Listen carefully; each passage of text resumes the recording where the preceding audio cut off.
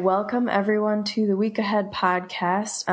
Hopefully you all enjoyed No New Roads Week. I had a good time, and it was really cool to see all this different content coming from different states, as well as some cool tools that we were able to share. I don't know, Chuck, what did you think of No New Roads Week? Our first campaign week kind of in 2016. I thought it was a lot of fun. I mean, I get the behind the scenes look. So, I saw all the time and effort that you put in organizing everything and how it all came together. So it was very exciting. I love having all these voices talking about similar issues from very different perspectives and very different locations. It's just real invigorating to me, the expansion of this conversation. As the guy who was like one lonely voice 6 years ago, or 8 years ago, I can't tell you the feeling that gives me when I see all these people talking about this stuff in ways that I just yearned for, a decade ago. So yeah, it was a lot of fun. Yeah, I didn't really know what was going to come out, like what kind of content was going to come from all the people that we asked to write for each state. And it was interesting to see that, yes, they have different issues that they're dealing with and different problems, different populations. But at the same time, the issue of road spending is like unanimous all over the country, a problem. So it was good to show that. Yeah. Unfortunately, that's the case. So last week you were also traveling all over the country. What did those events look like? You were in Florida, Minnesota? Yeah, I ended the week in Florida. I actually started the week in Oklahoma. Oklahoma. That was really fun. I went, and on Monday night last week, we recorded a live podcast. Isn't every podcast live? Why do I say it? I mean, every podcast clearly is not live. I don't know why I keep saying that, but it was like a one run through. You recorded with an audience. I recorded with an audience. That's what I did. So It was going to be actually with the mayor. And the mayor got snowed in the big, huge snowfall out east. Yeah. So he couldn't make it back home in time. And we had two sub-ins who were really fantastic. One with a downtown group and one with the university. And, we talked about Oklahoma. We talked about Oklahoma City issues and things going on there. And we did it in front of an audience. So there was, feedback and reaction and crowd noise. And then they asked questions too. So that was a lot of fun. The next day I gave a speech at an organization that was largely developers. And it's always fascinating. I had three really interesting crowds last week. The first one was this group of developers. And, you can tell when you reach an audience and you can tell when things go by them. I found out afterwards that these were largely urban kind of developers. And one of the things that I had questioned was the way the city of Oklahoma City goes about doing these really massive borrowing packages and spending packages and building huge things like stadiums and convention centers and major, transportation projects. And I pointed out that, this worked for a while for you guys, but now you've done that. I mean, you can't build another convention center. You're not going to have another NBA basketball team. You actually have to come up with other things. And I suspect those are going to be smaller and, more kind of nuanced and fine grained. And that's a completely different challenge for you. And so there were people that came up to me afterwards and were just thanking me, like, this is the exact message we needed to hear. But I could tell that this is not part of their dialogue right now. And, we'll see. Hopefully it will become so. Will we get to hear that podcast that you recorded sometime later this week or next week? Actually, Thursday, we will run that podcast. So yeah. And I say that having not listened to the audio yet.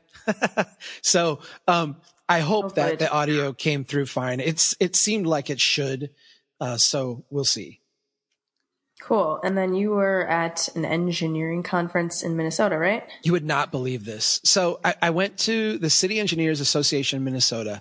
They invited me to come and give a session. And I thought it was going to be like a breakout session for some reason. I don't know. I just had that in the back of my mind. Oh no, it was on the big stage, 3 there's 350 people there, all wow, essentially engineers. Yeah, it was a pretty big crowd. So the woman who spoke before me, she was in public relations, and she got up and basically said everything that I was always told as an engineer that I knew was completely wrong. And just as a sidebar, my wife is a news reporter, so I don't like fear news reporters. I kind of get what they do and I understand how to work with them. My office had a standing rule. You never talk to the media. Never. Zero. Just don't talk to them. And this woman came in and she basically confirmed that for everyone. Like, you should not have a Twitter account. If you have a Facebook account, you should never reply to anyone who makes a comment on your Facebook account. What? And it was ridiculous. And she actually went as far as to say, I'll paraphrase, she didn't say it this way, but she said, people talk about social media, but it's just kind of a fad.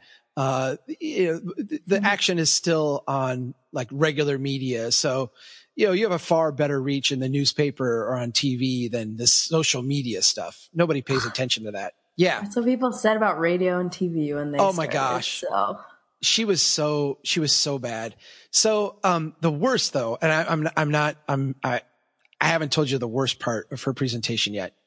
Okay. She actually gave this case study about these people who had gone out and petitioned the city for a crosswalk. And the city had decided that they weren't going to put it in. And so the residents went in and they put it in themselves. And you should have heard the audience. This is an audience of almost all city engineers, right? Like the outrage, like the boos and hisses, like, how could they ever do that? So, oh my gosh, these people invited you to speak, Chuck? Yeah, no, I'm sitting there in the audience going, I am next. So then she said the crew went out to remove this crosswalk, and a bunch of those pesky neighbors showed up, and they had with them a news reporter. Oh. And so the city staff like panicked, called her, the PR person, said, what do we do? And she said, here's what you do. You don't say anything to anybody. You just pack up your tools and walk out. And the only thing I want you to say is, have a nice day. That's it. And so, she got this applause from like the audience, like, yep, that's exactly what we do. You're right. And then she goes, and then when they got back, I told them, just go out in the middle of the night and get rid of it. There won't be any reporters there then. And so that's what they did. And like the whole place is like applauding, like, yes, that's exactly what you do. I know. I'm not, I can't make this up. Like this was so ridiculous. Yeah. That's horrible. Wow. So then you got up. So then I get up, right? Yeah. And they wanted me to do the curbside chat, which I said that would be awesome. This is a perfect audience. They need to hear this. And so I got up, and I know I started my presentation by saying, and now for something completely different. So I went through, and for those that haven't heard the curbside chat, like what's going on, but basically the chat starts with this whole conversation about this experiment. Like, here's the way we did things for thousands of years. Now we do them this way. And I could see the audience being kind of annoyed. Like, okay, why is he, what's this? Of course, we build cities around people who drive now today. That's the way we do things. Is this some like hippie liberal, do-gooder? What's going on? So then I got into the economics of it. I started showing them case studies, and that's when I got their attention, like the data, right? Like, here's a development. Here's when it was built. Here's how much the city paid. Here's how much they've recouped in the life cycle of that infrastructure. And, it's always like 20%, 30% of what you need. So I go through and I show them this, and then I show them the charts. Like, here's what goes on. And when you guys go out and get a grant, or you go out and get a transportation project, or you get a developer to build something, you all feel very rich. And then you get to the end and you got to fix it. And you don't have enough money. And you're like, why is that? Well, we need more growth. And I showed them how basically that is bankrupting their cities. At that point, I had this audience, right? Like they got it at that point. And it was fascinating because during the curbside chat, there's some lighter moments where I have, jokes that I make or lighthearted stuff to kind of keep the thing moving. There was like laughter from a few people, but I almost felt like those people were laughing along with me at the engineers who were not laughing. Cause there was mostly like silence, right? Like, oh my gosh. So by the time I got done and I went through and I, showed the Taco John's and the Fleet Farm. And then I showed the big, macro stuff that Joe Minicozzi's done. And I showed him Lafayette. And then I get to the end and we go through Memphis where we show them the big top down project of the pyramid and then contrast that with the people going out and painting their own crosswalks. Oh yeah. No. And so, then, I show $12 million of property value appreciation, 30 some new jobs, all this stuff with a total public investment of zero. These are the types of projects we need to do. We need to go out and make these small incremental investments. You won't get that from a capital improvements plan. You actually have to go out and like observe where people struggle. I was looking out on the crowd and it was like the truest deer in the headlights moment I've ever seen. Yeah. It was crazy. And, to their credit, I had a whole lot of people come up to me afterwards and have emailed me in subsequent days and said, that was amazing. Like we really needed to hear that. Good. Oh yeah. No, I tell you what, engineers like collectively do a lot of really stupid things, but they're not stupid people. And they're also not bad people. They have a certain worldview and they live in an echo chamber that's like self-reinforcing. But when you get them outside of that and you actually get them thinking, these guys are part of the answer. And I say guys, there's a lot of women there too. It's great to see how many women are going into the engineering profession, but this is largely a bunch of, guys a decade or more older than me sitting in a room, and we hit them hard with the core Strong Towns message. And I don't know. I felt like it hit the bullseye. Yeah. Did you have a good Q&A session afterwards, or was there not time for that? There was no time. I had 1 hour. Okay. I had no time for Q&A, but I'll tell you, I had to go to the airport right after anyway. Those. Well, yeah. Okay. The panel after me, and I got to watch like the first 20 minutes of them, was just solid infrastructure cult kind of people. So yeah. So it was, one person who was talking about the state's program, it's called, transportation as economic development. So basically like throwing money at whoever gets through their grant process. No ROI, nothing like that. It's just crazy stuff. Then you had someone talking about their Corridors of Commerce program, which Nate Hood has written about on the blog a couple times about how it's basically like, how can we build more strip stuff along the highway and put like a special fund together to do it? Oh yeah. And then you had someone from the University of Minnesota talking about like the just junky equations that we use to try to justify this stuff. And so I left and I had to go to the airport, and I had a couple friends in the audience. And as I'm at the airport, like going through security and everything, these guys are texting me saying, you should see the Q&A. These guys are getting hammered. And supposedly what happened, I mean, I wasn't there, but they're telling me this. The account they told me was that during the Q&A, people start saying, did you see the presentation before you? Like, how would you respond to that? Because everything you're telling us here seems to go contrary to that. And that was pretty compelling.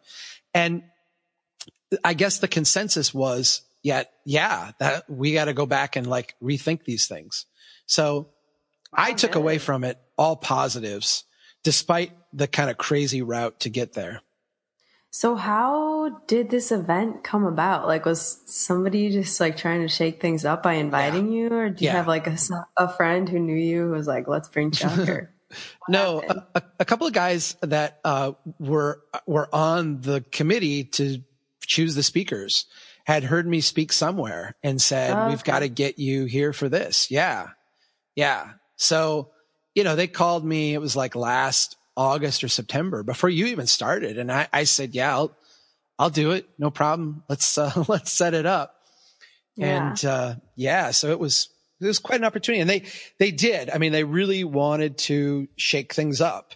And I talked to, one of the organizers, one person that invited me, and he said that was a home run. That was exactly what we were trying to do.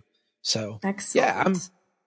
Yeah, this is fun to do. I love going around the country and sharing this message. And it's really great to see people when they get it, because it's liberating for them. And it's, it validates a lot of things that people often believe intuitively, but can't really put words to. But there's something really special about having that happen here in my home state amongst my peers, because, these are people that in times past have said, come on, Chuck, you're kind of crazy. So it was a really cool feeling to get on the plane and know that we had made it, we had made a little bit of difference there. Yeah. So then you went to Florida on Friday. How did that go? What was that event? In Deerfield Beach, which is north of Miami, it was an event put on by their MPO, their Metropolitan Planning Organization, to basically about transportation. I want to say they called it like a complete streets summit. Safe streets, I think. Safe streets. Summit, yeah. That's what it was. Yeah. And so there was a lot of people talking about complete streets policies and, different ways to make streets safer for people. I did our transportation in the next American city talk. And again, I felt like it went over really, really well. They had me there for a long time afterwards doing interviews and other things that were, equally enthusiastic. And then I got to sit on a panel and do some Q&A. And I thought that went really well too. So it was fun. And being from Minnesota, anytime you can go to Florida in January, you just say yes. Mm-hmm. So for all of our listeners out there, if you ever want to get strong towns, if you're in Florida and you're like, we would really love, Chuck to come speak down here, just call and make a pitch for January or February. And I'm there. It was 72 degrees. It was so nice. Wow. Didn't we get an invite to go to Alaska during this month also? Whatever happened to that? That just kind of fell by the wayside, I guess. Actually we had an invitation to go to Alaska in February, and they just logistically couldn't work it out. Hopefully that one will come back, because I've never been. I would love to go to Alaska. It seems really beautiful. Well, and I would go in February. Like I've got no qualms. I'm from Minnesota. I can handle Alaska in February, at least for a few days, let's do it. Yeah. So after that busy week, you thankfully don't have any events this week, correct? Kind of. Yeah. I'm going down to Minneapolis on Thursday, to meet with an organization down there and essentially do a curbside chat with their staff. It's they wanted to know more about us, and I thought it was a good opportunity. It's an organization that I kind of like. So I thought, let's see if there's some ways for us to share messages. And then coincidentally, I'm also giving a lecture at a university, at Hamline University down in Minneapolis that evening. So I kind of am able to combine both of those together. But that's it for the week. Nothing out of state and nothing rigorous that will, take me away from home overnight. Good. I want to take a moment to welcome our newest members. We have quite a few this week. Lois Asher from Newburyport, Massachusetts.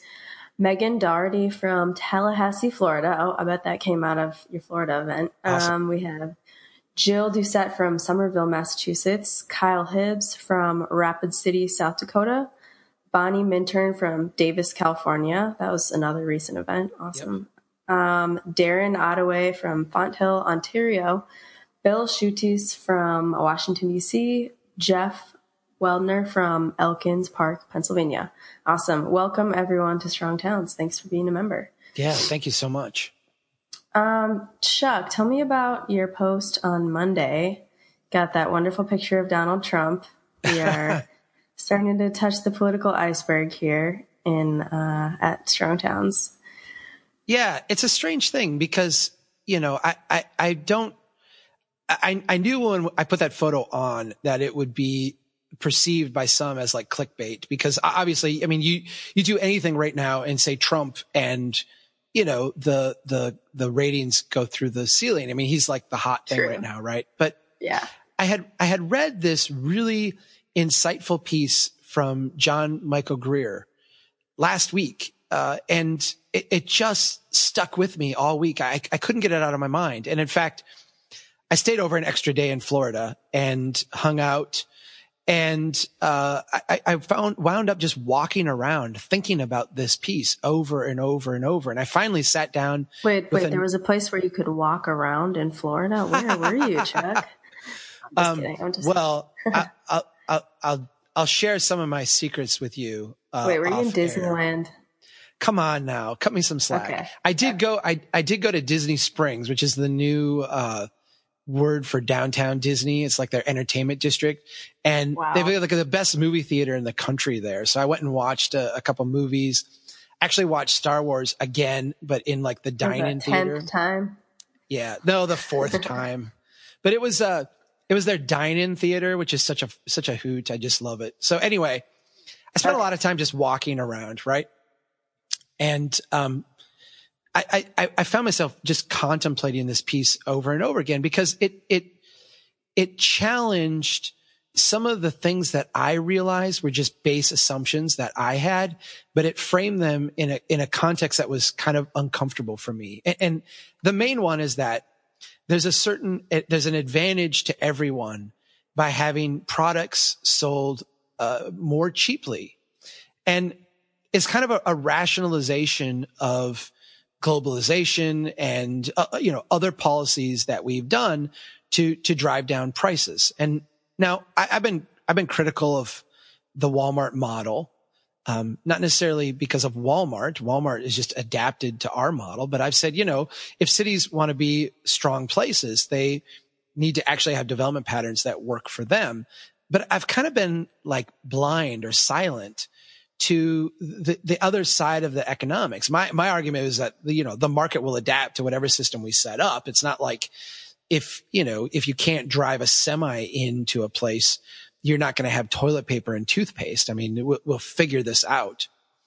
But it never got to the point for me of questioning that side of the model.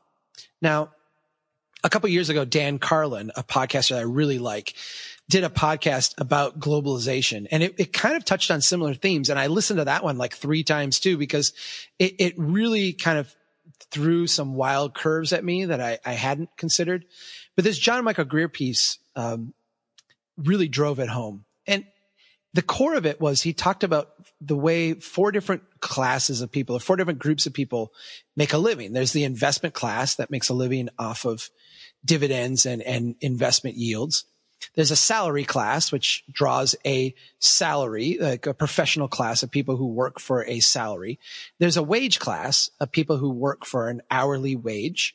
And then there is the class of people who are on government assistance of some type. I think he even called them the welfare class. And the argument that he made, and I think he's right on, was that 3 of those classes, the investment class, the salary class, and the welfare class, have not seen their prospects change all that much, or have essentially held their ground, as good or sadly as that would be, over the course of what we as strong towns have called the suburban experiment. But the wage class, the ones who, get up every day and go work for an hourly wage, have basically seen their prospects just eviscerated over the course of the last 30 or 40 years, essentially the second life cycle and part of the third life cycle of this suburban experiment. That just, it rang so true to me in so many ways, not only because it's patently obvious. I mean, I've experienced this here. My family is full of wage earning people, and growing up, all my uncles, all of my aunts stayed at home and raised kids, and all my uncles went to work in factories or at the rail yard. And, if you try to do that today, you would just be creamed. I mean, there's so hard to support a family that way, yet they were able to do it back then. You bring that forward and you realize that, people like me, who, yes, take for granted falling prices and, cheap goods and cheap services, do that on the backs of this wage earning class. And this all tied into an explanation for Greer on what Donald Trump's appeal is. And I think the revelation for me is that, well, I haven't been drawn to Donald Trump. I mean, I haven't donated his campaign. I don't, go watch him. Anyway. Yeah. I'm not like, a Donald Trump voter or whatever that would be.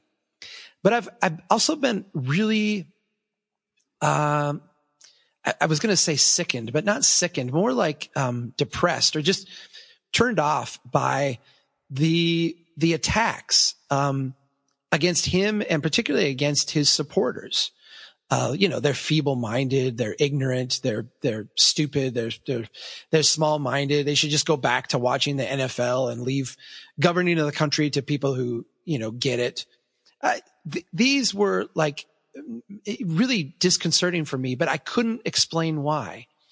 And once I read this Greer piece, it kind of made sense to me. It's like, that's the group of people that we all, in a sense, are benefiting from, are taking advantage of. And in a universally kind of bipartisan way, we feel comfortable exploiting. There's really no place on the political spectrum that really champions these people in a way that, having come from that group, any of them can relate to. I mean, both sides kind of pander to them to a degree, but nobody really addresses their core issues. And so I found the Greer piece invigorating because it brought me back to my roots and explained, why I felt a certain degree of empathy for people who felt empathy to Trump's message. Yeah. Did you read much of the comments section? We had a lot of comments and good discussion going on here. I did, and I've kept up with them, and I responded to a couple of them. But yeah, I mean, obviously, Trump as a person is a polarizing person, as are, a lot of candidates when they get to this level. Mm-hmm. But I do appreciate the fact that it seems like a lot of our readers grasp the notion that if we're going to have a nation of strong towns, it's going to be a nation that has to include people that work at wages, work hourly wages for a living, actually being part of that prosperity. And that may mean that we'll have to pay, as John Michael Greer says, a little bit more for our toys. We might have to pay more for our haircuts. We might have to pay more for our fast food burgers. We might have to pay more for some of these things, and our economy might be less efficient, which is, a value that we as Americans hold. Yet at Strong Towns, we pointed out that it is a really bad value. Right. I think that our readers, for the most part, get that trade-off, or at least, seem willing to have a conversation about it. And that's, I don't know. I think that reflects well on our movement and what we're trying to create here. Yeah, I'm still processing all this, so I'm not going to comment too much. But everyone, if you're listening, you should go read that piece if you haven't had a chance to read it yet. It's really kind of blowing up today. You get this delayed effect sometimes when something gets posted, and then it gets the first iteration of sharing, and then the second iteration of sharing, and yeah, it struck a nerve with people, and I think it's resonating with people. So hopefully it will. Someone said, emailed me and said, thanks for trying to build that bridge. And I really wasn't trying to build a bridge as much as I was trying to express my embarrassment at not understanding this, and then having this realization that is really kind of obvious once you say it. But if it is building a bridge, I think that's a healthy thing because, like I said, we need all these people in our movement. Mm-hmm. Yeah. And I mean, this is not going to be the last of the politically oriented posts this year on Strong Towns, but we are big fans of nonpartisanship. So as you can see with this post, we're not taking sides or anything like that. But we got to talk about these things because they are in the public eye a lot. Yeah. This is going to be an interesting year. The election season just distorts everything. I mean, the whole national dialogue kind of tends to get crazy in a way that I've been uncomfortable with. The last few election cycles, I become more and more like tuned, just disturbed by it all. Yet I realize that it is important, and it's important to the things we're talking about. So yeah, over the course of this year, where we can find places to discuss like substantive strong towns things without getting into the politics of it. And, we're certainly never going to endorse a candidate or, suggest people vote for this person or that person. Mm-hmm. I'm firmly convinced that you can be in the American system, you can be a liberal or someone left of center and see strong towns as a really important thing. And you can be someone right of center and conservative and see strong towns as a very important thing. I mean, I'm firmly convinced that strong towns is a way of thinking about things and a way of approaching problems, but you can, address those in a liberal way or a conservative way. I have, yet to find a person that I couldn't find common ground with, even though, they're on very different parts of the political spectrum. So as long as we can continue to do that, I think we'll engage and hopefully make this election season a little bit more bearable for those who like to think about things and not just spout taglines and talking points. Absolutely. Okay, everyone. Well, thanks so much for listening, and make sure to check out that podcast from Chuck's trip last week. That'll be coming out on Thursday. Okay, take care, everyone.